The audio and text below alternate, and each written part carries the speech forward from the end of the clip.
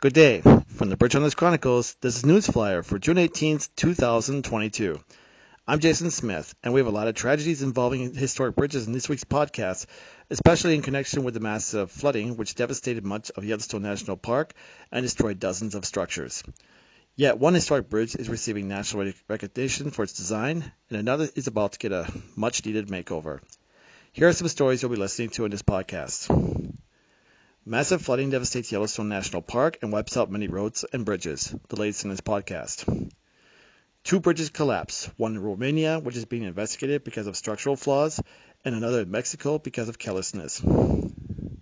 Major highway bridge in Chesapeake Bay to be replaced, but the old bridge will not go down without a fight. Historic 200-year-old iron bridge in England to be rehabilitated, and an historic lift bridge in Michigan gets national honors, and the communities it connects are celebrating. Plus, we honor Queen Elizabeth II. Now the news. Gardner, Montana.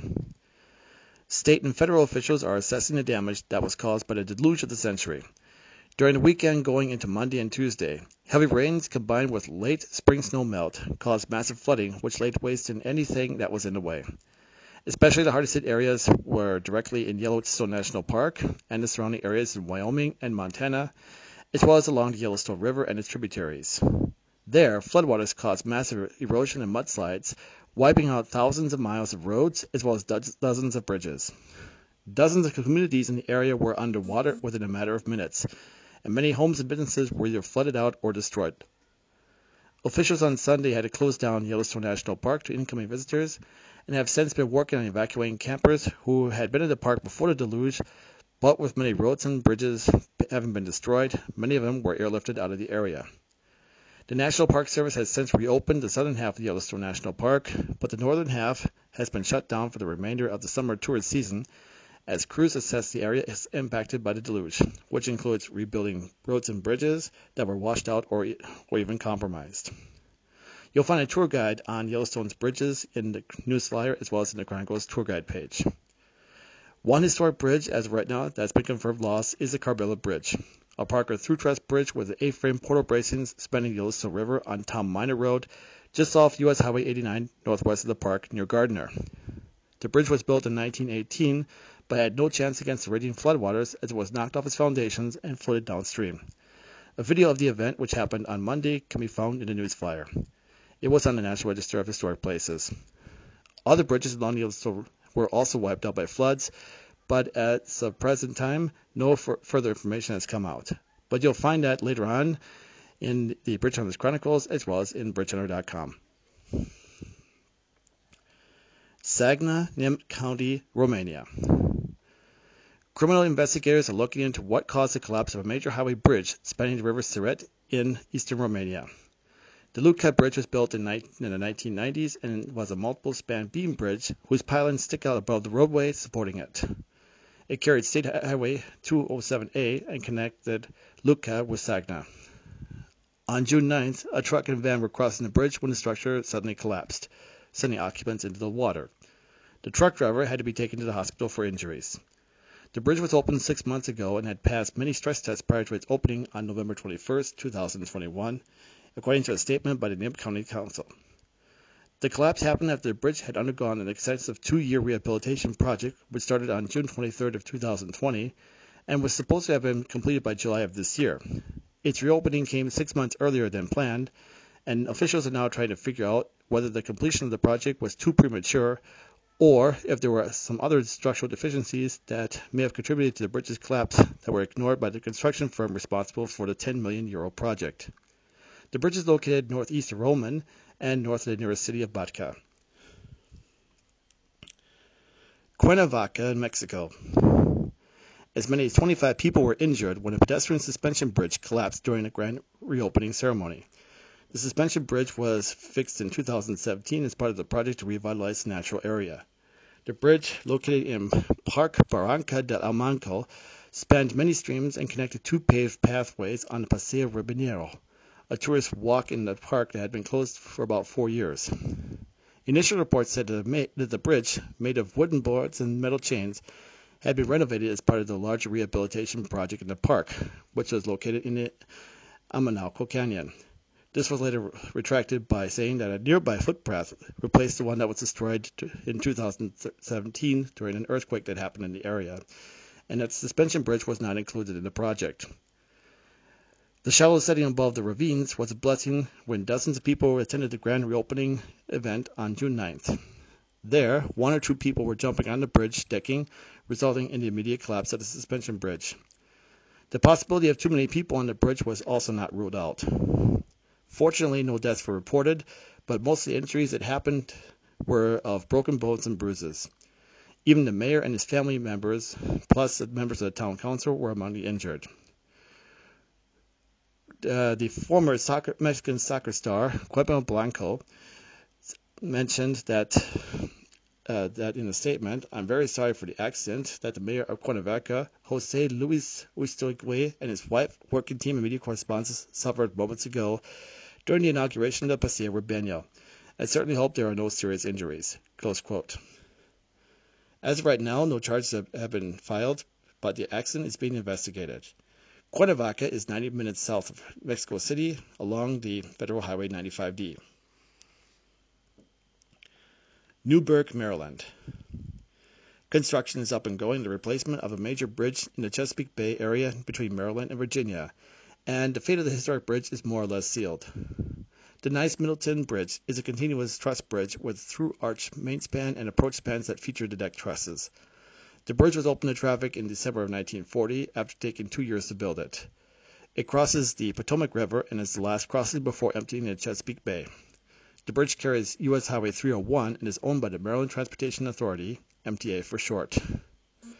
The bridge was derived from Harry W. Nice, who governed Maryland from 1935 to 1939. It was dedicated in his memory in 1967. It was then changed to include Senator Mac Middleton in 2018, and henceforth have been named the Nice Middleton Bridge ever since. Construction of a new span, located parallel to the historic bridge, started in 2020, and according to the latest information, the structure is 80% completed. At the same time, the cost for the new bridge has exploded to over $463 million, resulting in MTA to obtain a loan of over $200 million earlier this year. This has led to suggestions by some to salvage the historic structure and use it for bike and pedestrian traffic, a notion which MTA has rejected, along with the communities of Newburgh and Dahlgren in Virginia. The $35 million for the bridge removal is included in the price of the bridge replacement. The new Nice Middleton Bridge, which doesn't have a bike or pedestrian lane, will open in early 2023. The existing structure is scheduled to be demolished, with bridge parts being reused to create a new coral reef in Chesapeake Bay. Yet the removal plan will certainly be met with opposition. We'll ask the MTA and other officials to at least consider a feasibility study on repurposing the bridge for bikes and pedestrians. Staffordshire, England.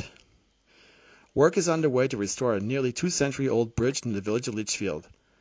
The Chetwynd Bridge is an iron bridge that was built in 1824 by Joseph Potter. It spans the River Tame near Coxsackie Lakes. Recent inspection reports revealed the iron arches and trusses are deteriorating. As a result, work is being carried out to refurbish the iron components and make other repairs to the bridge's decking and railing. The process will take approximately 8 months, and when the bridge is reopened again, there will be a weight limit of 18 tons. This means trucks and other heavy equipment will be forced to take another structure. In the long term, the town council is planning a bypass bridge along Lichfield, which will be constructed and all traffic will be diverted from the Chetwynd Bridge under that bridge. As soon as that happens, the historic bridge will then be repurposed as a bike and pedestrian crossing. When that project begins remains open. The Chetwynd Bridge is a Grade 2 structure. You'll find the information on the bridge's history in the Newsflyer article. And our last story in this podcast takes us to Michigan, specifically to the towns of Houghton and Hancock in Houghton County. Since 1960, the two communities have been connected with the Portage Lakes Vertical Lift Bridge. It's a double-decker vertical lift bridge that was built by the American Bridge Company section of U.S. Steel in 1960. The bridge has a total length of 1,310.1 feet, with the vertical lift span having a total length of 269 feet. The upper deck was originally for through traffic as U.S. Highway 41 crosses the structure. The lower deck was originally built for rail traffic, but it ceased operations in 1982.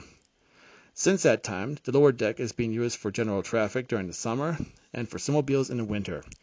The upper deck is used during the winter months when the vertical lift span is lowered to be on par with the lower deck. This weekend is a special occasion for the Portage Lake Bridge. It's being recognized on the national level for its unique engineering work. The bridge has been awarded the National Civil Engineering Landmark by the American Society of Civil Engineers. This was recognized in 2019 together with the State Historic Preservation Office's State Landmark Award. The ceremony, unfortunately, was delayed due to COVID-19. Now the communities will receive their plaques that will be placed on both sides of the bridge. The ceremony will coincide with the Bridge Fest that will take place between now and June 19th in both Houghton and Hancock.